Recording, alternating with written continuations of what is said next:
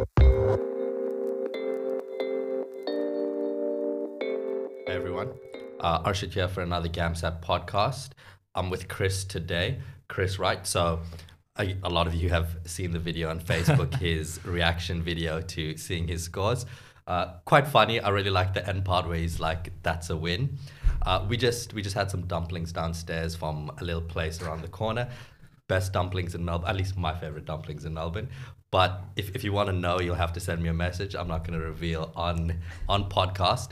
Anyway, as most of you already know, Chris scored an 89 overall in the GAMSAT. Absolutely smashed it out. Congratulations to you, Chris. Yeah, thanks. That's a really awesome score.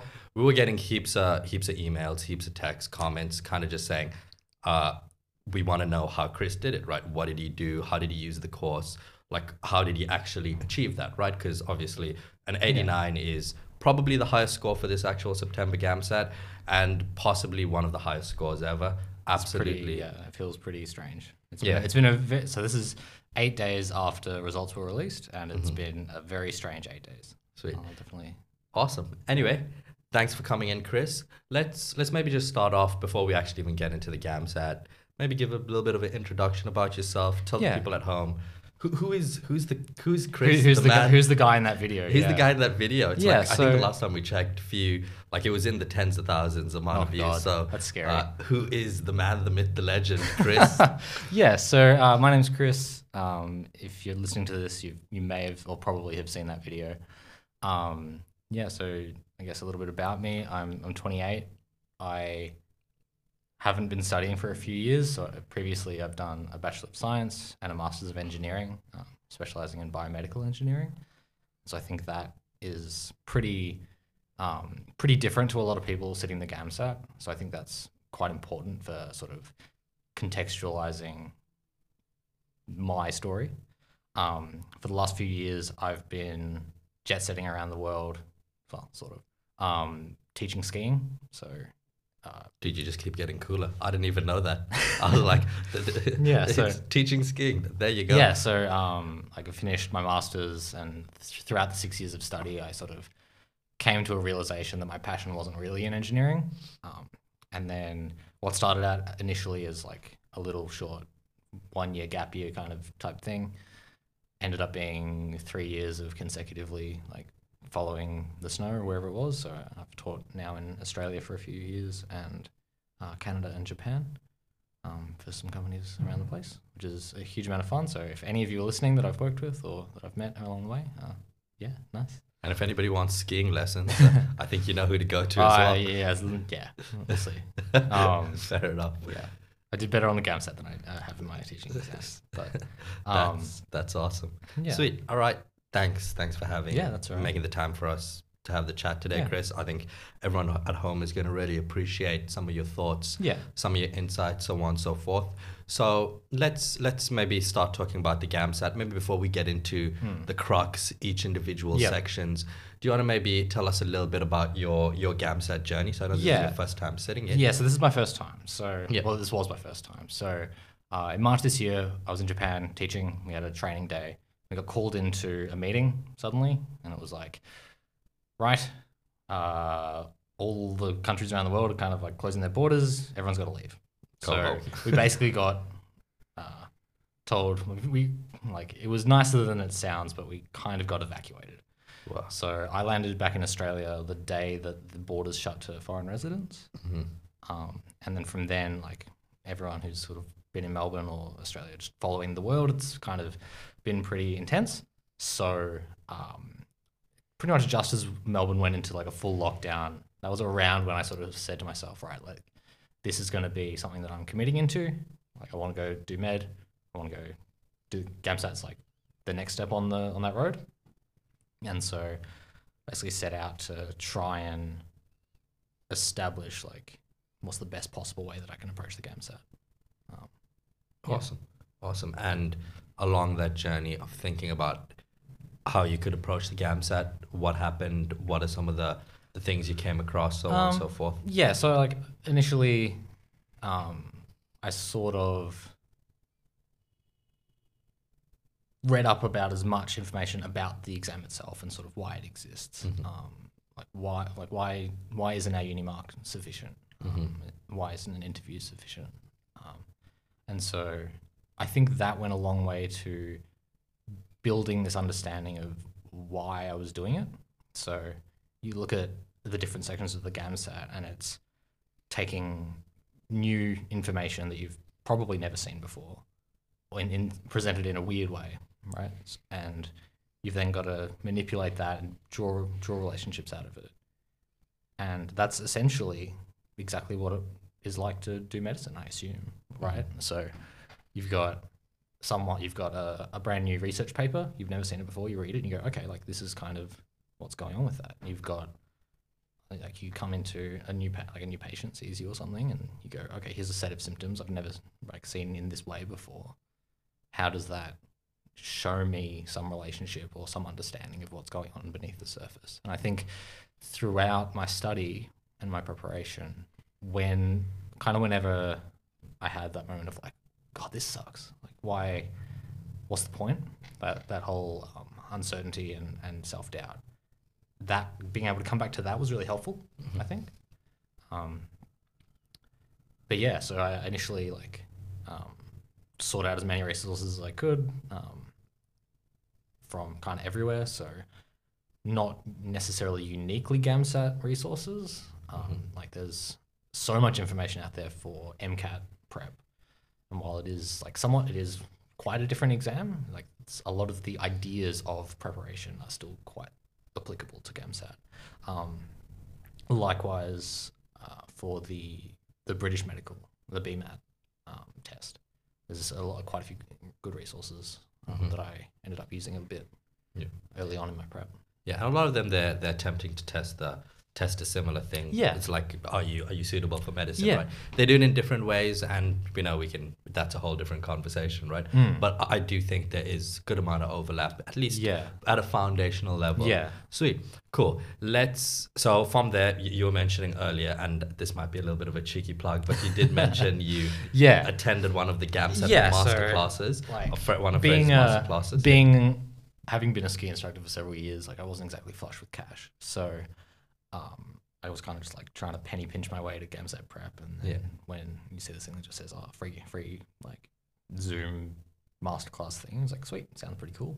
So I checked it out, had a really good time. It was a really nice atmosphere. I got a lot of good insight into the GAMSAT that is just otherwise not really available. Like ASA does not tell you much about the process. They want to be as vague as possible. And I think there's definitely a lot of downsides to that as someone sitting it, but I think on the whole, there are benefits to it as well.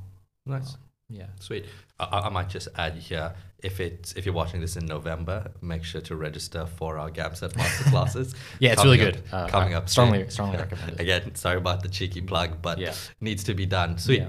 Anyway, now that we've kind of thought a little bit about the broader stuff, let's get into the sectional stuff, right? I think that's what everyone is actually here for, talking about each section individually, right? So obviously you did heaps of study and you're one of our comprehensive course students. That's correct. Correct? Yeah. Sweet. So I think, is there any particular order you want to go in? Just section 1, 2, 3, let's do it in the exam. Let's do it in exam order. Let's do it in exam order. Let's save the one that I know that there's probably the most questions about to the end. Awesome. All right, cool. Let's start off with section 1. So how'd you go in section 1? What was your score? So my section 1 score was 74. 74. That's really impressive. For those of us who don't know how the scores work, there's the bell curve. I'd highly recommend looking at that. We have a scores article. Read that.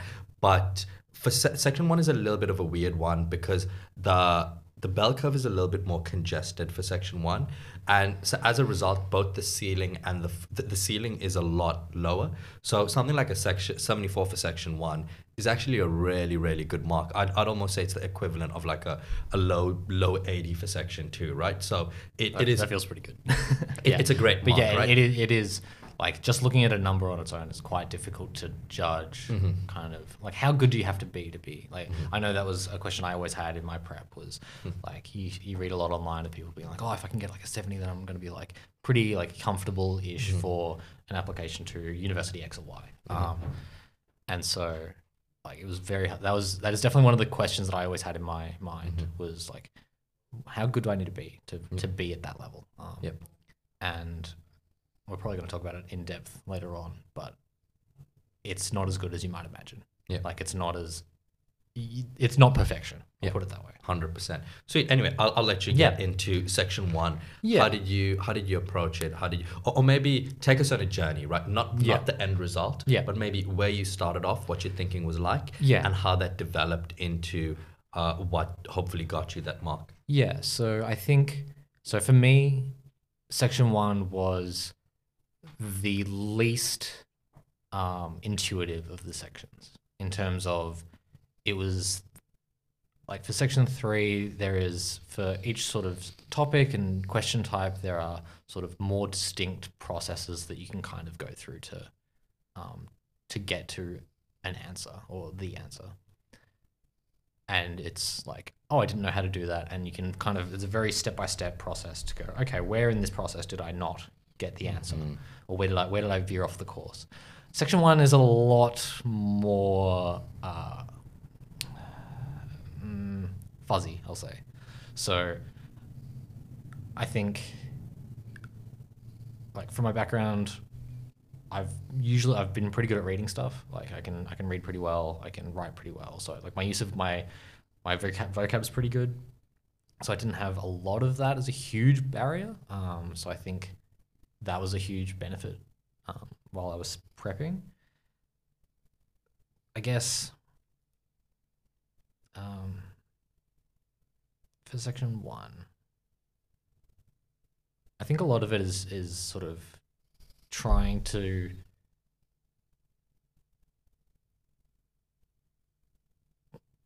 what I would say is one of the best things that I did was right from the start of my prep, I was logging all of my questions and trying to dissect every question in STEM into like as much detail as I could, right? So from there, I could then look back at like the hundreds of questions that I may have done, or more than that later on. But I could go, okay, I'm terrible at cartoons. What is it about cartoons that I'm not good at? And so one of the things that I really struggled with was finding the balance between taking everything directly from the text, from the STEM, and being very literal with my interpretation of it, versus how much to infer and how much to look beyond what's written on the page.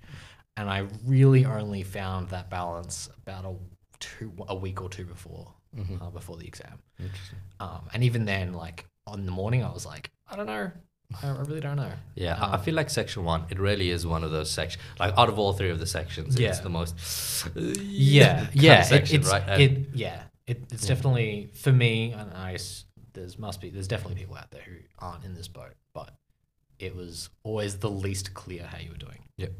And I think like there's 2 really interesting points that you mentioned, which I want to touch on, flesh out a bit more, right? Yeah. You mentioned that 1, it's compared to section 3, it's not as stepwise as section 3 and even section 2.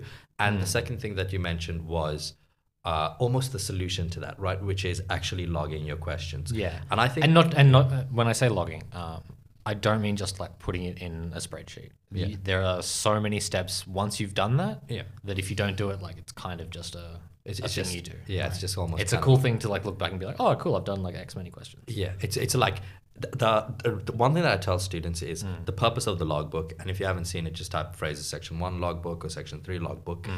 The purpose of the logbook is to help you reflect. Yes. Don't use it to prevent that. Some students almost use the logbook in a way that they kind of prevent themselves from reflecting. And I've told students that if you have a different method of reflection that's not the logbook that you think works better, do you, like by all means. The most important thing that you need to be doing is actually reflecting, right? Yeah. Because with section 3, again, easier to see those steps, easier to find out where you went wrong. Yeah. Whereas with section 1, you need to take that extra time to really think about what are these steps? Yeah. How is it working? How can I think through it, right?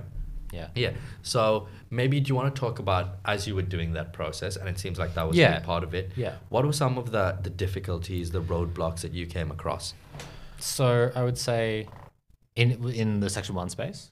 Primarily section Yeah. 1. So, like one of the things that was really helpful is knowing how to split up the questions, right? So you got like general and specific, and then within that you've got all your subcategories of questions, and so that goes a long way to sort of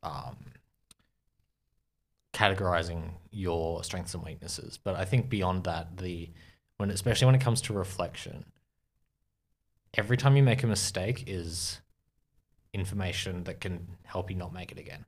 So, that doesn't even have to be an error in the sense that you got it wrong. Mm-hmm. If you I don't like the idea of really strictly timing yourself especially early on. Or this idea that you only have like 90 seconds per question, or however many seconds it may be, because some questions will take much longer, some questions will take far less time. Mm-hmm. And so if you come to a question and it takes you a while to grasp how to do it, but then once you grasp it, it becomes a lot easier. That's still an opportunity to reflect. Because if you can speed up that friction early on in that process, then you build up this bank of time which can be spent on the really hard stuff later on. Well, one piece of advice that I actually give my students, and I'm not too sure if I would have said this to you because Probably. I don't think, yeah. So one thing I tell a lot of my students for section 1, I tell them for section 3 kind of tokenistically, because I'm not really a section 3 tutor anyway, so I'm always like, take that with a grain of salt. Maybe with like a bag of salt. Right? But I tell them, I think a really good activity, especially during the periods that you have a lot of time, is if you have a set of 10 questions, do them like roughly to time. Yeah. But then before you look at the answers, redo them untimed, right? And then ask yourself, what is the gap in thinking between the two, right? Because sometimes when you're practicing everything under time, you actually don't even have time to think about how you're thinking about things. Yeah. And as a result, you don't know what you're learning, right? It's all too embedded in your subconscious for you to think about it, right? Yeah. So you can't actually critique yourself. So I think kind of like whether you want to do it that way or another way, having, or the way that Chris was mentioning, having a way to actually be able to understand your own thinking is one of the most important ways you're going to learn in section 1. And in fact, all the sections, but I think it's hardest in section 1. Anyway, seems like you're getting ready to... Like, I think that's kind of the biggest thing is looking back and trying to find any tiny gain that you can. If you can find a way to save half a second, like in reading a graph or just checking through stuff or whatever, it's like it just builds up and it takes away that time stress that is so prevalent in this sort of exam or in exams generally, really. I suppose like the other big thing that I got sort of probably about a week out from the exam was really like emphasizing that if you invest the time to really understand the STEM and take your time with it to really like build the connections and understand it as best you can, the questions do not take as long as you think.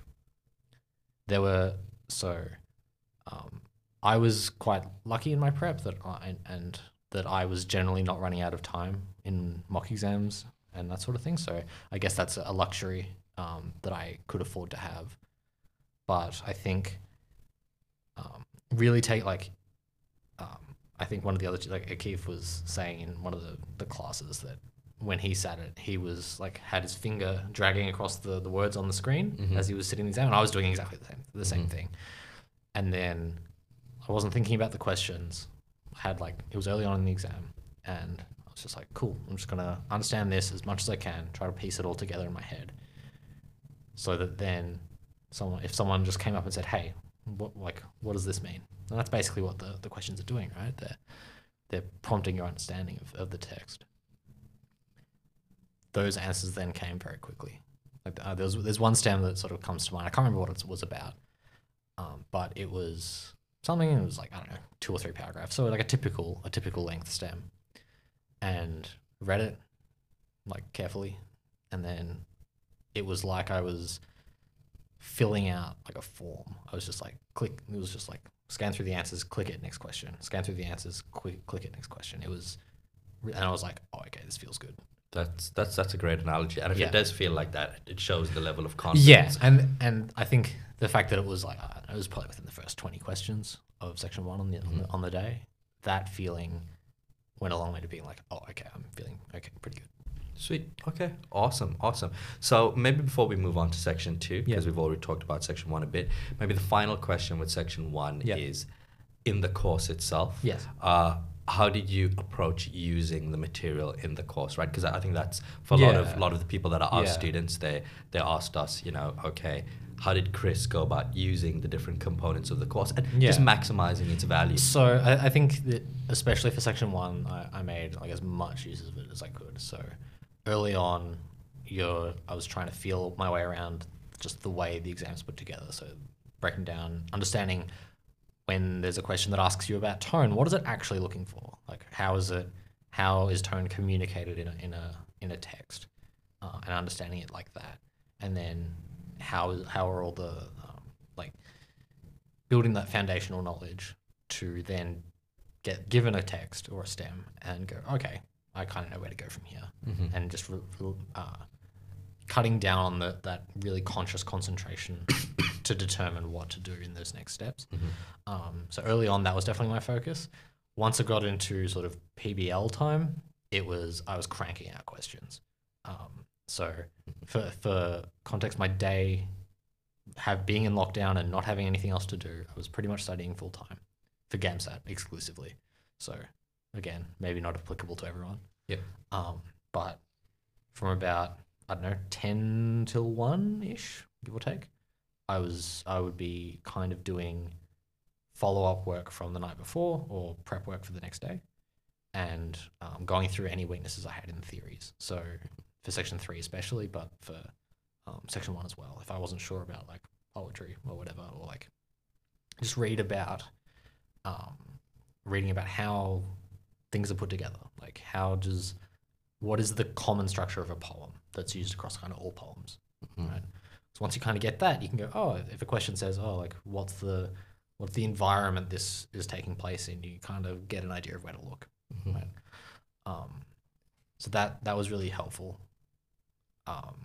And then in the afternoons, I would basically just crank out questions. So I was pretty much trying to do,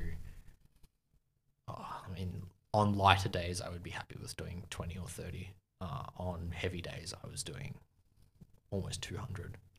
That's a lot of questions. There were not many days that I did that many, but there were like some days that I did.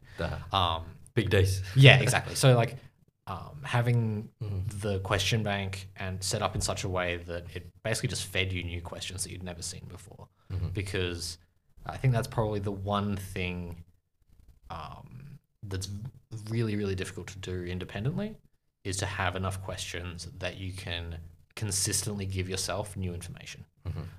Because like if your main resource for questions is just like the provided ASA material, like the sample questions and the practice exam things, there's only so many questions there. And if early on you do one of them to sort of get your head around how it all works, and then a week out from the exam, you've already gone through a lot of those questions, you're not genuinely testing your ability to decode and interpret this novel information. Because that is in and of itself a skill that is being tested. Sweet. No, I think those are all really good points. Final question. Yes. For section 1 follow-up, because you brought up a good point. And this one will be like just a 2-3 word answer. What was the ratio of time spent doing questions to reflection? Ooh. Just roughly. 1:1, 1:5. For every hour on reflection, how many hours of questions? So I was doing fairly well in my questions. So I think for every question that I felt there was something to really reflect on, like I would probably be spending more time than I did on the question. So more time on reflection than doing the question itself. Interesting.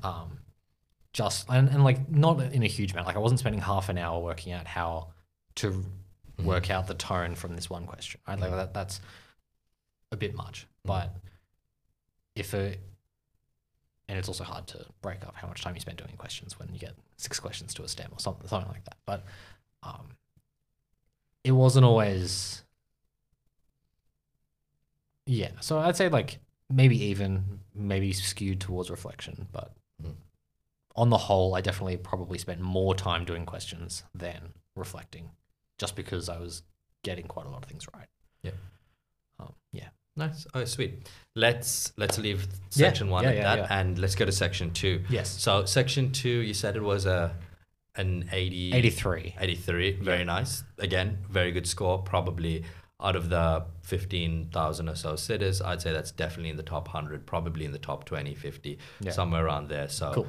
that's really solid. Yeah. We had another student for section 2 get a 91, which is awesome. Which is like, oh, that's crazy. Yeah. But 83 definitely killed it. That's so good.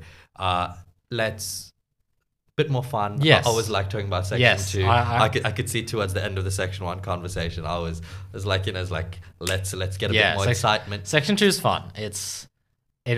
So this is coming from someone who has done science for the last, a couple of years skipped, but like I'm very much a section 3 STEM guy. Yeah. I really like section 2. It was always the hardest to motivate myself to do. Like just going, now I've got to plan an essay and write an essay. Like it always felt kind of like a chore. But then it's like an hour is not very long. So I really like section 2. It sort of is like a palate cleanser after section 1 and into section 3. I think that's a really good way to describe it. It's a palate cleanser. Yeah. Anyway, do you want to tell us a little bit about how you approached and your development in section 2, what you focused on? So I guess one of the things I worked out early on in my prep was that I guess what would be considered like an argumentative or persuasive style, like a format suited my writing. So having like some thesis or some contention and then articulating why, that was my belief, right?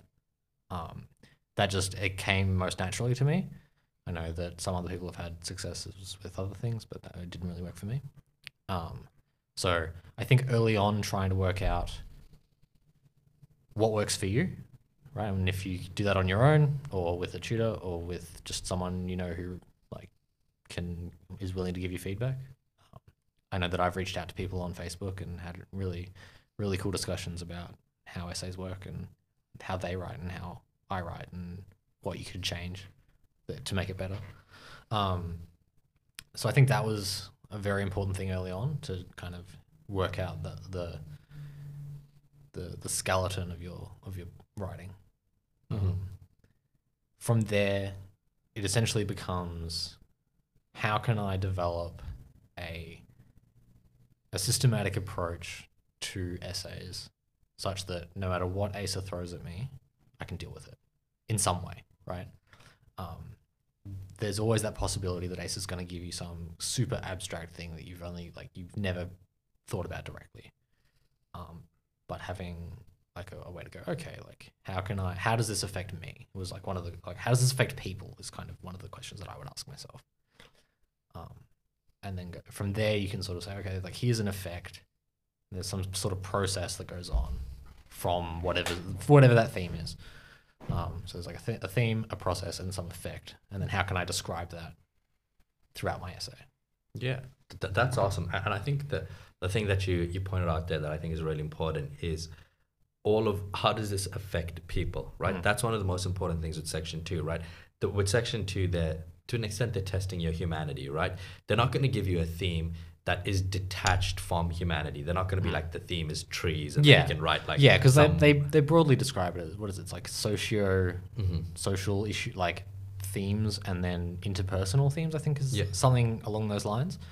And so embedded in that is like the key part isn't the word theme, it's the other bit. Yeah, I think it's socio-cultural. Yes, and socio-individual or something. Yeah, something to that effect. Yeah. We describe it as interpersonal and intrapersonal, something like that. Yeah, that makes sense. Sweet. Anyway, that's awesome. I actually really like that whole understanding your style of writing, your way of writing. I think the important thing to remember with section 2 is we learn from other people, but never go down the pathway of just copying and templating and just No. like, No. taking someone else's essay and hoping it would work.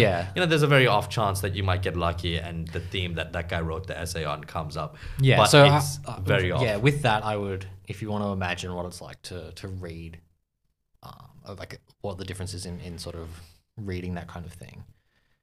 Think about a time where you've seen someone read directly off a script versus just talking.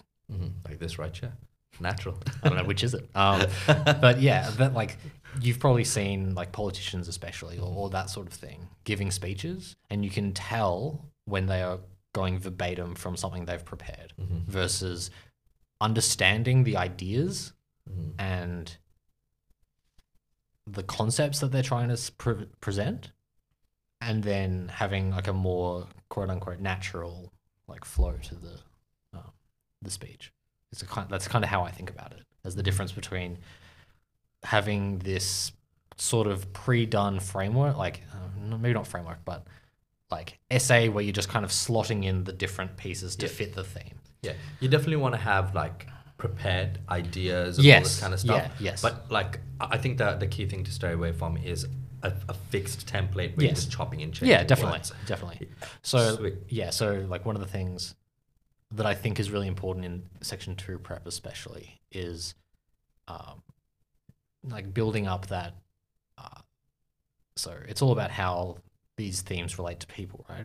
And so you've got all these different ways that we interact with the world around us, and that we are affected by that environment that affect us, and the ways that it does that. Like for me, I find like economics really interesting. I don't want to study it, but think like movies like The Big Short, I find really interesting just in and of like it's the way that environment just exists. I just think it's really quite fascinating.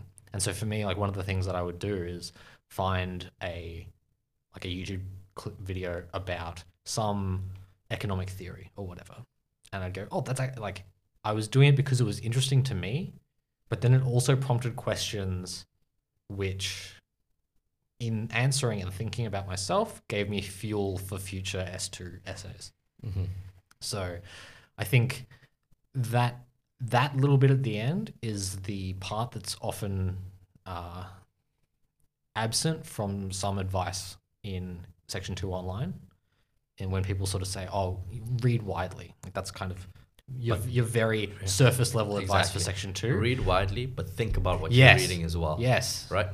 I really like that point. And sorry to interrupt. No, it's like, you don't want to, like the way that I describe it is you don't want to just take this information and add it to a whole block of information in your mind and it just keeps growing. Yes. Rather, what you want to do is take that information and think about it in relation to the rest of the information in your head, and then synthesize it into something that belongs to you. This is my opinion. Yeah, you're trying to, you're drawing connections between all the different things that you know and that you've experienced, right? That's such good advice. I really like that.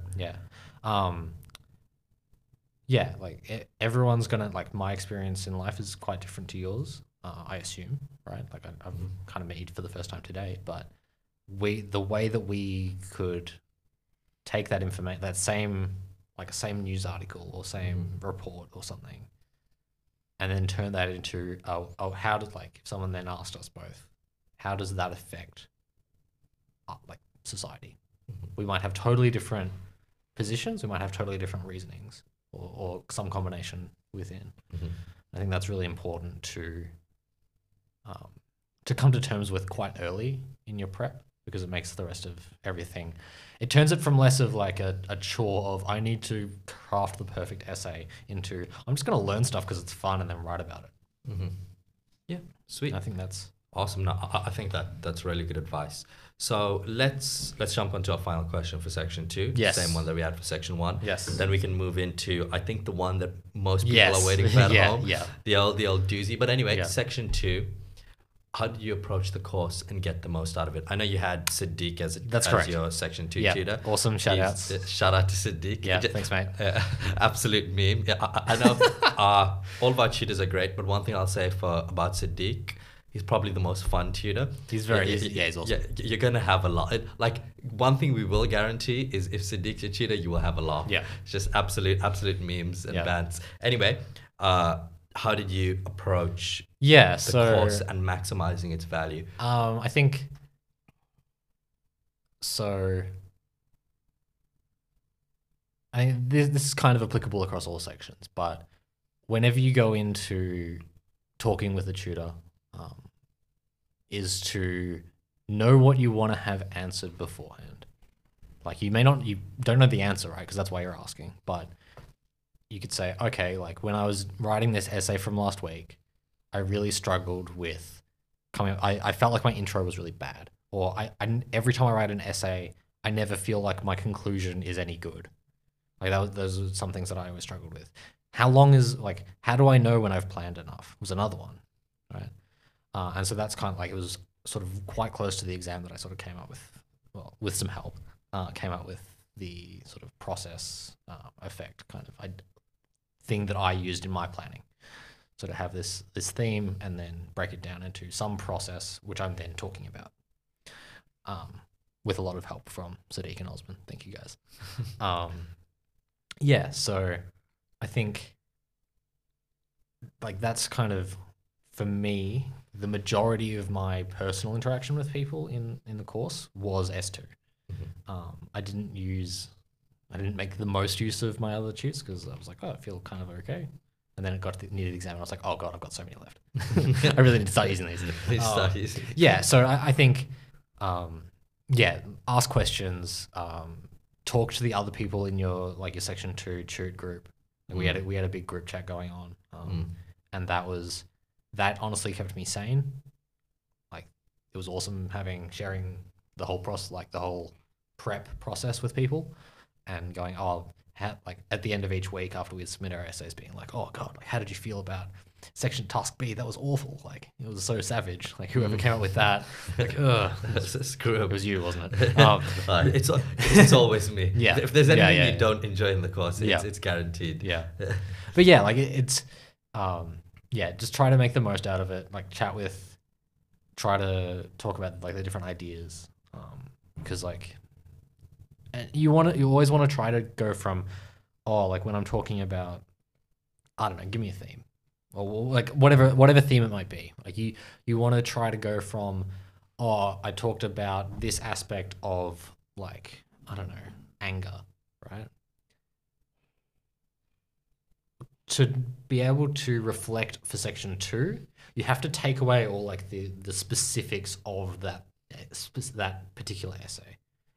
You've got to take it back to this general, like, how do I have like just these steps that I can then go, okay, like this is my theme, slot the theme in here, think about it a bit, get an essay at the end, right? So I think that's kind of the thing the overall goal of section 2 prep. Because then if the mythical, what was it? Space flight essay, or something like that, space travel as a section 2 theme, right? Like, how do you write about that? You have to go like, okay, well, I don't know, technological benefits, I guess. Sure, let's do it. Yeah, sweet, cool. Thanks for that, Chris. I think those are all like really really good points. Let's jump into the last one. Yes. Section 3. Section 3. Yeah. Cool. So going to be the same question. So I think you already know what the first question is. Yes, I do. How did you approach it? What was your experience? Section 3 was a strange one. So, like right at the start of my prep, I was actually listening to one of the first podcasts that the Fraser's podcasts was, and it was 98 in section 3. I think was the title of it. Yeah. And there was something that... No, we're going to make one for you, 99 Yeah, I guess, yeah. So there was a really good nugget of information in there. Yeah, it was all very good, but this one sort of stood out to me. It was that there was a realization that you can get... This was from the 110 question, section 3. Whereas I only got 75, which was pretty sweet. 75 questions. But this idea that you can get 10 questions wrong, 15, 30 questions wrong, whatever, and still do really well. So I imagine like when people just see that video of me checking my scores and they see the 99, it's like, this guy must be perfect. I'm not. So I think that having that reassurance that there's going to be questions that are just too like you either can't do or are impractically long to do in the exam or mock exam or whatever it is, and you just go, I've spent too long on this question, I'm moving on, cut your losses, go. And there were questions that I got to that point within the exam, and I just went, I could spend another 3 minutes on this to know that I feel comfortable with my answer, but I'm just going to select this and go to the next question, write it down, write whatever number it was on my sheet of paper, and then come back to it if I've got time. So finding that balance is really, really important.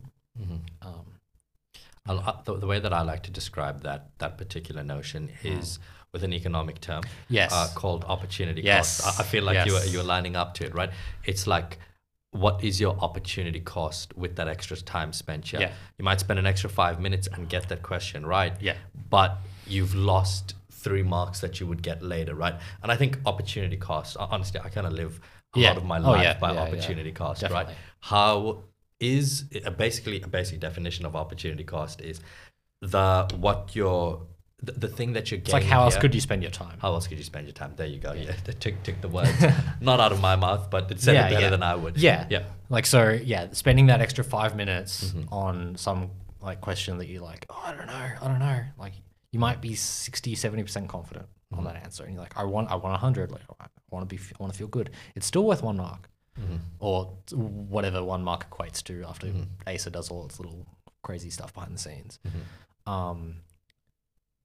And that time could just be spent doing like 2 or 3 easier questions, which get you like just as much, if not more, benefit. Yeah, I think sweet. So like I think in terms of like my broad strategy for section 3, early on was kind of just taking stock of what I was good at and what I wasn't. So for me, coming from an engineering background, I was very comfortable with maths, very comfortable with physics questions generally. Chemistry, like hit and miss. A lot of it I was pretty comfortable with, but like pH wasn't super cool. Like, I just always struggled with it. Thermodynamics, also kind of tricky. And then organic chemistry just always has those. There's always like some kind of way that a question can be asked in organic that just throws you. For sure. And bio, I'm terrible at pathway questions and genetics. Like, those were identifying those early on, being like, this sucks. I don't know how to do this. Yeah. And were you much of a logger for section 3 as well? Oh yeah. Yeah. Love a cheeky log in section 3. I mean, like I essentially had an Excel spreadsheet that was running my life at one point. I had like all sorts of stuff. So as an aside, while I was doing this whole full-time study thing, I sort of bought some stuff and had like a little home gym. And so I was doing like some little gymnastic stuff. You're looking lean. I don't know, man. I was leaner before. And so in the afternoon, like, I would have some like a snack lunch sort of thing, and then I would, like, one of my goals was to, during lockdown, learn how to do a handstand. There you go. I can kind of do a handstand now. Nice. Not perfect, but I can do it. Nice. It's so much easier to do a handstand. But having some way to completely distract yourself from whatever you're stressing about. I like that. Be it university or work or life in general or GAMSAT. Sweet. Being able to completely switch off my brain at a conscious level was really, really good. Anyway, so I was logging everything. I was logging like how much I weighed, how I was doing with like these different exercises. Was I getting better? Was I like being able to do more or less or whatever? But I think with logging, it's very easy to become overly wedded to the idea that you have to always improve. There's going to be an amount of, I suppose, noise on whatever you're measuring, right? Like, that's like, you're not always going to progress linearly. In fact, you very rarely will. You're going to have a dip in your performance. Like you might get 70% of questions right one time and then 55 the next, and then there's that one PBL that completely crushes your confidence and you get 20%. Speaking from experience, I still don't know what happened. Thanks. Yeah. That was section 1. But yeah, like that bothered me. I was like, why? Like, what is going on? Like, what have I done that's led to this? And it's really normal to have self-doubt while you're studying. Anyway, logging everything. I think it's really important to use it as a tool for reflection. It helps you. It isn't in and of itself. Knowing your overall percentage of questions in chemistry that you get right doesn't actually help you. Yeah. Like going, I got like 70% of questions. Cool. Or 50% or 40%, whatever it is. So you're looking for sudden, anything that sticks out, right? Like if you're averaging 50% of section 3 prep, but one of them is 65 and one of them is 30, that sort of tells you something. And so I think do some quick Googling, try to find out how pivot tables work, because being able to break down not just like, was it a question about anatomy or organic chemistry or something like that? Sure, you might have weaknesses within that, but then it could be like a specific way of questions being phrased within that. And so one of the things that I found really useful, especially once I got into sort of mock exam territory, where you're really just trying to fine tune those last little things, because you don't have that much time at this point, was to go, okay, given that it's a question in organic chemistry or a poem in section 1 or whatever, is there like, which of these affects it more? Like, is it the fact that it's a poem that affects it more, or is it the fact that it's a tone question? Am I bad at all tone questions, or am I bad at poetry tone questions? That's a really good point. Because like that lets you go, okay, like all of a sudden I'm saying, oh cool, I'm in a tube with you. I'm really struggling with tone in poems. That changes it from your perspective, right? Yeah. I think that's a really good point, right? And I always tell my students this as well. Yeah. If you're going to book a private tute, don't come to me and say, I'm struggling with the GAMSAT, bro. It's like the more vague, the more broad you are, the much harder it is for you to help yourself and for me to help you. Yeah, and like best case scenario, right? Like you still drill down to the same point, but you've spent 20 minutes of that hour working out what the problem is. Exactly. So I think it does everybody the best service to be really engaged with your process of learning, and to know what your weakness. Be honest, right? Like it really sucks to sit down and go, okay, I'm going to study this thing that I'm bad at. It feels bad to get stuff wrong. It feels really good to do a set of questions and go, oh cool, I got like 9 out of 10 or all of them right. That feels so good, but it doesn't help you get better. Yeah, necessarily. Like it helps a bit, but it doesn't help a lot. Sweet. All right. Let's finish off section 3, because I feel like this podcast is going on for a while. I can talk for a bit. Hopefully everyone's enjoying it. Yeah. So last question for section 3, as with the others, how did you approach maximizing the value of the course for section 3 to get that crazy score of 99? It's awesome. I mean, I think it was mostly like the real value in any sort of like tutoring is the people. And like you can learn how to solve like an equation online, like with there's so many resources out there that you can learn the exact method of solving X or Y. But that's not really what section 3 is about. Section 3 is about problem solving primarily. Right, it's in the language of science, but it is the language. That's how I like to phrase it as well. Yeah, the language of science. Yeah, because like the section is called reasoning in biology and physical sciences, something to that effect. Right. So I think reach out to, like, if you've got a question and you're just like, I've tried this, and this, and I just can't get better. Like there's something that I'm missing in my prep that I just don't know. There's people that can help. I think that's kind of like the biggest thing. Speaking about people that can help, there's an ambulance in the background. Yeah. There you go. Might be a fire truck. Yeah, so I think, yeah, like make the most out of whatever resources you have available. If you've got, like for me, I think I was approaching the end of having answered all of the question bank questions by the end, which is a lot. But to me, like it was the being able to see new questions was really valuable, and knowing that there were like ones that I was just gonna struggle with. So I think, yeah, like ask questions, like reflect as much as you can, and if you get to the point you're just like, I just don't know what I'm doing, that's fine. It'll pass, right? Like, and as you learn new ways to deal with questions or whatever, it's going to feel uncomfortable to try these new things out because it's different. But it doesn't mean that it's worse. Yeah. Nice. Sweet. All right. Maybe now that we're done with all three of the sections, hopefully that was helpful for everyone. I found it really insightful. I guess the final question before we end off is one concept I always like to talk about is everybody has their ceiling and their floor. Yeah. Right?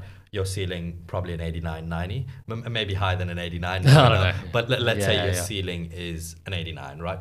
And let's say your floor was a 72 or something like that. I don't know, hypothetically, right? Yeah. Let's just say that, which is a great floor, even if you got if you got the if that had been what came up on the screen, I would have been stoked. Sweet. Let's be honest. Anyway, an important thing that I always tell my students to think about is don't always think about pushing your ceiling higher, but ensuring that you actually score get as close to your ceiling as possible, right? Yeah. So if your ceiling is a 72, make sure on the day you get as close to that 72 as possible, right? Yeah. A lot of people, they forget about that part. So do you want to tell me the day itself, how you approach the psychology of the exam to ensure that on the day, all of the preparation, you did 4 months of pretty hectic preparation, right? How did you ensure that, because it's a one-day exam, it's a bit frustrating that that's the case, but that's it was 7:30 until 1-ish. So 1:30, how did you ensure on the day that all these hours, months of preparation culminated to being executed on the paper? Yes. Because that's a big gap for a lot of people. So early on in my prep, I was reading a book and it was talking about this sort of incremental sort of process-based approach to sort of developing a skill or whatever, or changing the way you live. And it was like, if you think of like compound interest, right? You put a small amount of money in your super when you're young, and like by the time you retire, that's an insane amount of money, right? And so every day, my goal in my prep was to do something for every section, whether it was writing a plan for an essay or doing 15, 20 questions, or like going over previous notes about the immune system, like whatever it was, right? And so over the months of prep, that will accumulate to being like pretty much everything that you've done is kind of already set in stone, right? You're not going any like last minute cramming. It's very unlikely that you're going to have some miraculous moment that revolutionizes your outcome, right? It's possible, but quite unlikely on the whole, right? So I think if I was to say there was one thing that I had tried to do, like the ultimate goal of my prep was to have exactly one thing in my mind that I was thinking as I was logging on to the ACE portal thing to do the exam as I was sitting at that computer. So for section 1, it was to take my time reading and to understand the STEM before I started answering questions. For section 2, it was to plan in depth and to not start writing my essay until I was completely happy with my plan for each task. And then for section 3, it was, oh God, I can't even remember what it was. I think it was kind of similar to section 1. It was just to focus on understanding finding like the very little minor things that ACE does to like turn that from like a hard question to an insanely hard question. So there might be like some little axis thing or some little kind of hard to read presentation of information or something like that, or just reading questions really carefully, right? Like when 2 weeks out from the exam, you're still getting questions wrong, like I was, that say like, which of the following is not this? Like, it's such an easy thing to address, but it can get lost in the forest of prep. And so I think part of that's from my background in skiing was like in our exams, you get 2 runs. Like you go down and it's like, you got to do this. And if you don't do it well enough, you fail, right? So, and if you do, you succeed. But it was like in all your prep, like you work with our trainers or your tutors or whatever it may be. And your goal is to work out what is the one thing that will make you like to address, to keep in your mind, so that then you can use all the rest of your brain to think about what's in front of you. Yeah, awesome. I think that's a great note to end on. Yeah. Thanks for that, Chris. Yeah. Thanks for coming in. That's all right. I suppose there's just like one thing that didn't really come up. Okay, go for it. As a general, I'll try to make it as quick as I can. No, shoot. As a general thing, take care of your body and your mind. Sleep well, eat well. Like, it's so easy to go, oh, like, there's not enough time in my day, I'm going to stop sleeping. Or I'm going to not drink water, I'm going to drink like a bunch of energy drinks or coffee or whatever, pick your poison. Yeah. I've done 10-hour days, 12-hour days in the electronics lab at university on a cup of coffee, and it sucks. Yeah. It's so hard to concentrate. It's so hard to make the most out of the time you do have. So treat your body well and just get into some amount of a routine as best, whatever that looks like for you. And then try to stick with it.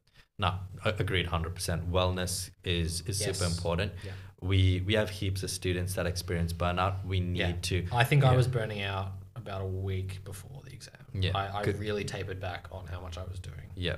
And make sure to join our GAMSAT community. Over there, we have a lot of tips, a lot of advice on well-being, a lot of, like, we do activities with the rest of the cohort, kind of think about well-being, taking care of yourself. I think it's super important. Thanks for bringing that up. That's actually a good point. Yeah. We should have fleshed that out a bit more, but a very good point that you make there. Other than that, I think any other final thoughts, Chris, that you wanted to add? So I would say, I don't know, I think just a general mentality of trying to just continually improve, but to do it in such a way that you're comparing it to who you were before or what you were capable of before, I think is the most healthy way to do it. Don't become... try not to chase a number. Just try to, like, at the end of the day, you're learning a set of skills that will hopefully serve you well for life. Like this, like studying for Section 2 has changed the way that I look at the world to an extent. Studying for Section 1 has changed the way I read stuff. Like Section 3 as well, like just the preparation over, I guess, the last 10 years of my life studying, right? This isn't just a 3-month prep bender. It's like a combination of a whole bunch of stuff. But yeah, I think just try to enjoy the process, and then on the day, like, you've already put in the work. Yeah. Awesome. Sweet. Thanks for coming in, Chris. Yeah, it's a pleasure. Hopefully all of you at home enjoyed that. I found it really insightful.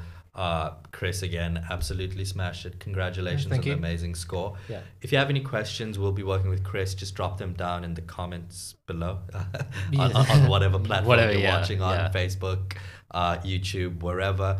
We'll hopefully answer them over time. And again, if not in the comments, feel free to message us, reach out to us, email us. We're more than happy. We love continuing the conversation, thinking about it. And good luck to all of you. GAMSAT season starting up again. We'll be doing quite a few of these. Chris, hopefully you'll be seeing more of him. Maybe. Really fun podcast today. Cool. Thanks everyone, and hopefully see you around. Take care. All right. Sweet.